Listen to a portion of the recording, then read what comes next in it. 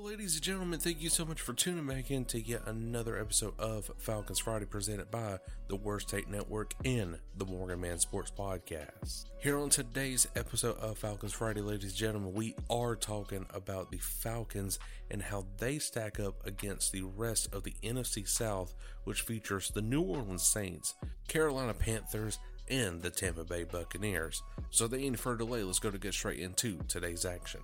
One quick little show note right here, ladies and gentlemen. I do want to talk about this past Wednesday's YouTube special of the Morgan Man Sports Podcast. Me and the Atlanta Falcons UK, which featured Danny and Cal from the Atlanta Falcons UK podcast. We had an hour-long discussion talking nothing but Falcons whenever it comes to training camp, over and unders, and season predictions. And guys, let me tell you, it is a great one. I absolutely had a ball, and I know they did on the podcast as well. So definitely, I'm going to leave a link down below for you guys to check that out. And so now let's go ahead and get straight into today's subject, and that is the Atlanta Falcons and how they fare against the rest of the NFC South. So going back over the last 20 years and 5 prior presidential election years, the Atlanta Falcons have dominated the NFC South, and it hasn't been particularly close. Sure, we might be looking for any ray of sunshine, to grasp at after back-to-back losing seasons, but it's hard to ignore the dominance that the Atlanta Falcons have flexed over their conference rivals during presidential election years. Now, yes, I don't want to get too kind of like conspiracy theory, whatever on you. But yes, the Atlanta Falcons has had great success in presidential election years. And of course, everybody knows the downfall of our 2016 season of not winning the Super Bowl, even though we did make it for the second time in franchise history. And of course, I always do believe in third time is a charm scenario, and I believe this is the year that we could honestly do it with our third Super Bowl appearance. So talking about the New Orleans Saints, regular season record is 40-40, playoff record is 1-1, and record versus the Atlanta Falcons in presidential election years is 5-5. Presidential election years have not been kind to the New Orleans Saints. Of the 5 seasons, we are looking at that they have just one winning season, and that was in 2000 when they went 10-6. That is also the only playoff appearance that the Saints have during 2000, 04, 08, 12, and 16 NFL seasons. The Carolina Panthers regular season record is 39-41, playoff record is 0-1, and record versus the Atlanta Falcons is 2-8. Like the Saints, the Panthers have just one playoff appearance during the presidential election cycles since 2000. However, unlike the Saints, the Panthers have had one great year in which they went 12-4 back in 08, and they had 4 seasons in which they went 7-9 or worse. Given the roster moves the Panthers has made, they are clearly all in for tanking for Trevor Lawrence in the 2020 election cycle. Won't be any better for the 4 of the last 5. The Tampa Bay Buccaneers regular season record is 40-40, playoff record is 0-1, and record versus the Atlanta Falcons is 5-4. The Tampa Bay Buccaneers have actually had 3 winning seasons during the 3 of the last 5 presidential election cycles, 2000, 08, and 16, though they have just one playoff appearance, which was in 08, despite those winning seasons. Prior to 2002, the Falcons and the Bucs played in different divisions. It did not play every year, which is why they are just 9 matchups instead of 10. Atlanta Falcons regular season record is 50-30. Playoff record is 4-4, and record versus the entire NFC South is 17-12. The Atlanta Falcons have clearly been the better team during the last 5 presidential election years. Their lone non-winning season came in 2000, which was the year they went 4-12 in Dan Marie's last season as head coach. Michael Vick led them to the playoffs in 04, and then Matt Ryan led them to the playoffs as a rookie in 08, and then as well in 2012 and 2016. In addition, they were the only NFC South team to make at least one NFC championship game, and they did it twice in 12 and 16. If the last 5 presidential election cycles are any indication, the Falcons will have a massive, successful year in 2020 and just maybe could end the city's drought and finally win the Lombardi Trophy. Now, guys, again, I don't want to get too, conspiracy theory, whatever on you right here, but this right here is, is facts. I mean, the Atlanta Falcons, for some odd reason, just does well in a presidential election year. And of course, I remember 2016, we made it to the Super Bowl. I remember 2012 when we made it to the NFC title game. We fell in that one, won the NFC title. Then we made it to the Super Bowl, but lost the Super Bowl. So what's going to happen now? Make it to the Super Bowl and then finally win it? I believe we could do it, especially with the talent that we got on this team. So for particular players that really would concern me is the New Orleans Saints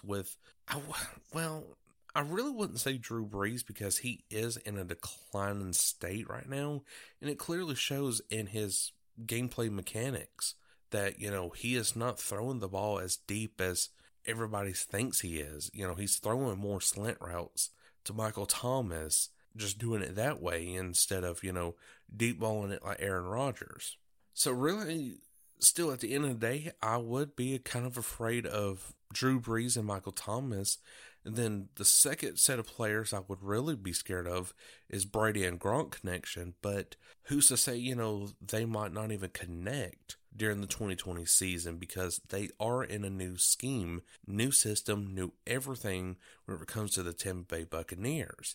Yes, I know there's training camp and you're learning the playbook, but everything is so different whenever you actually get into the very real game itself, which is the regular season. And of course, now Brady is not accustomed to the hot weather. He's so accustomed to the cold New England weather, or really like Massachusetts. He's so used to that kind of weather in September, unlike being down in Florida in September. I mean, Florida in September is still hot.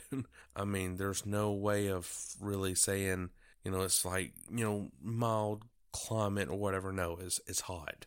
I mean, just take, for example, the Jacksonville Jaguar game whenever back in 2018, if I'm not mistaken, when the New England Patriots did visit the Jacksonville Jaguars after their AFC title matchup. Brady was no good in that kind of heat. And the Jacksonville Jaguars just totally ramshacked the New England Patriots, especially in that heat because they're not used to it. The Carolina Panthers, they're really the third team that I should be least worried about, I should say, because Matt Rule is a rookie head coach for the Carolina Panthers. I mean, he's never had, I don't believe off the top of my head, any kind of NFL coaching experience. Teddy Bridgewater is in a brand new system. And again, yes, I know training camp, you learn the system there. But that's not everything. You pretty much learn what you need to know during the regular season. So at the end of the day, honestly, the teams I would rank from hardest to, easiest, number one being the hardest, and that would honestly be the New Orleans Saints.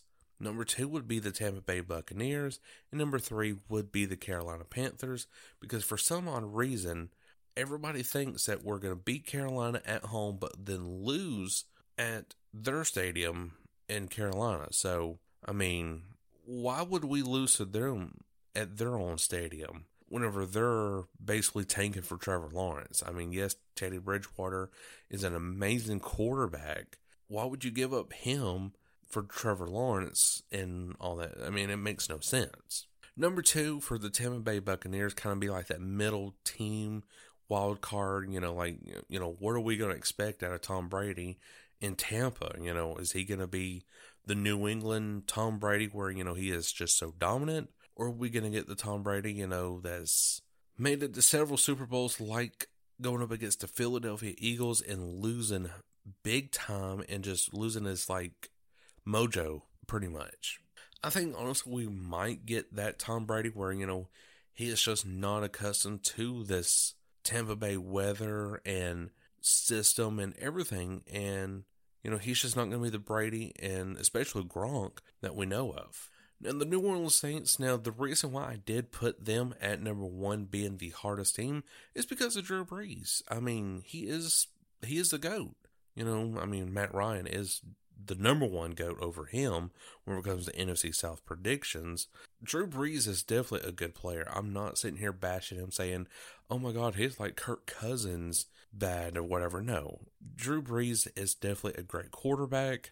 I have tremendous respect for the guy, but at the end of the day, he could still make plays. Last season did prove that his age is now finally showing in the NFL by not really deep balling and really being kind of like that mobile quarterback like he used to be. Now, of course, Drew Brees has really never been mobile, but, he has been mobile in certain situations where he needed to be.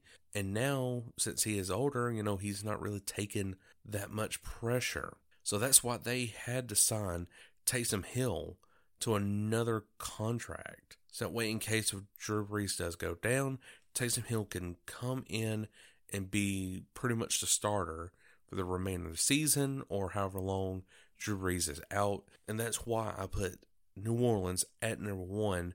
In case if Drew Brees goes down, Taysom Hill could come in and definitely cause some havoc and pretty much, I would think, force Drew Brees to retire. Drew Brees, I feel like, would retire before Tom Brady. He's already proven himself worthy of, being a Hall of Fame quarterback. He's got 1 ring with the New Orleans Saints. And, what else to prove? League MVP maybe at the max? But still, Super Bowl MVP is definitely a high honor. League MVP, that's really all Drew Brees is missing. So as far as play styles and concepts go, again, it's the same rotation. New Orleans is definitely number 1 whenever it comes to play calling on both offense and defense. They are very aggressive up front and definitely will cause havoc on your offense or defense. Number 2, of course, is Tampa Bay being that wild card team in the middle. Are you going to get a system where they're going to totally cause havoc, or are you going to get a system where they can't even complete 1 pass to a wide open Rob Gronkowski? And number 3 is, of course, the Carolina Panthers, because they don't have much. Minus Christian McCaffrey running the freaking ball, 49 out of 51 plays throughout the entire game. Christian McCaffrey, yes, I like the guy. He's not Superman. He's not God. He cannot just carry the entire team on his back. He has to have some help. And I do believe, Teddy Bridgewater was the greatest signing that the Carolina Panthers could made this offseason to help lift that workload off of Christian McCaffrey. For my record prediction for the NFC South this year, honestly, I'm 5-1. I'm 5-1 in the NFC South, and my only 1 loss, really, I'm taking it in Tampa. At Raymond James Stadium, I feel like, we could win that one as well, but it all just depends on what our season is looking like at that time. But I feel like we are going to sweep the Saints, and I feel like we're going to sweep the Carolina Panthers and get a 1-1 record over the Tampa Bay Buccaneers, a win at our home, and then a loss at their home. But guys, what do you think? Do you think we're going to totally sweep the NFC South, especially being in a presidential year? Or are we going to have 1 loss, 2 losses, or 3 losses? Or are we just going to lose the entire division itself? So let me know down in the comment section below, or even on Twitter, wherever is comfortable for more you. But guys, that is all the time I have for today's episode of Falcons Friday. But I sure hope you did enjoy, and don't forget to go to the YouTube special of the Morgan Man Sports Podcast, where me and the Atlanta Falcons UK guys are talking for an hour straight of nothing but Atlanta Falcons. Till then, Cole Morgan, we'll catch you all later. Peace.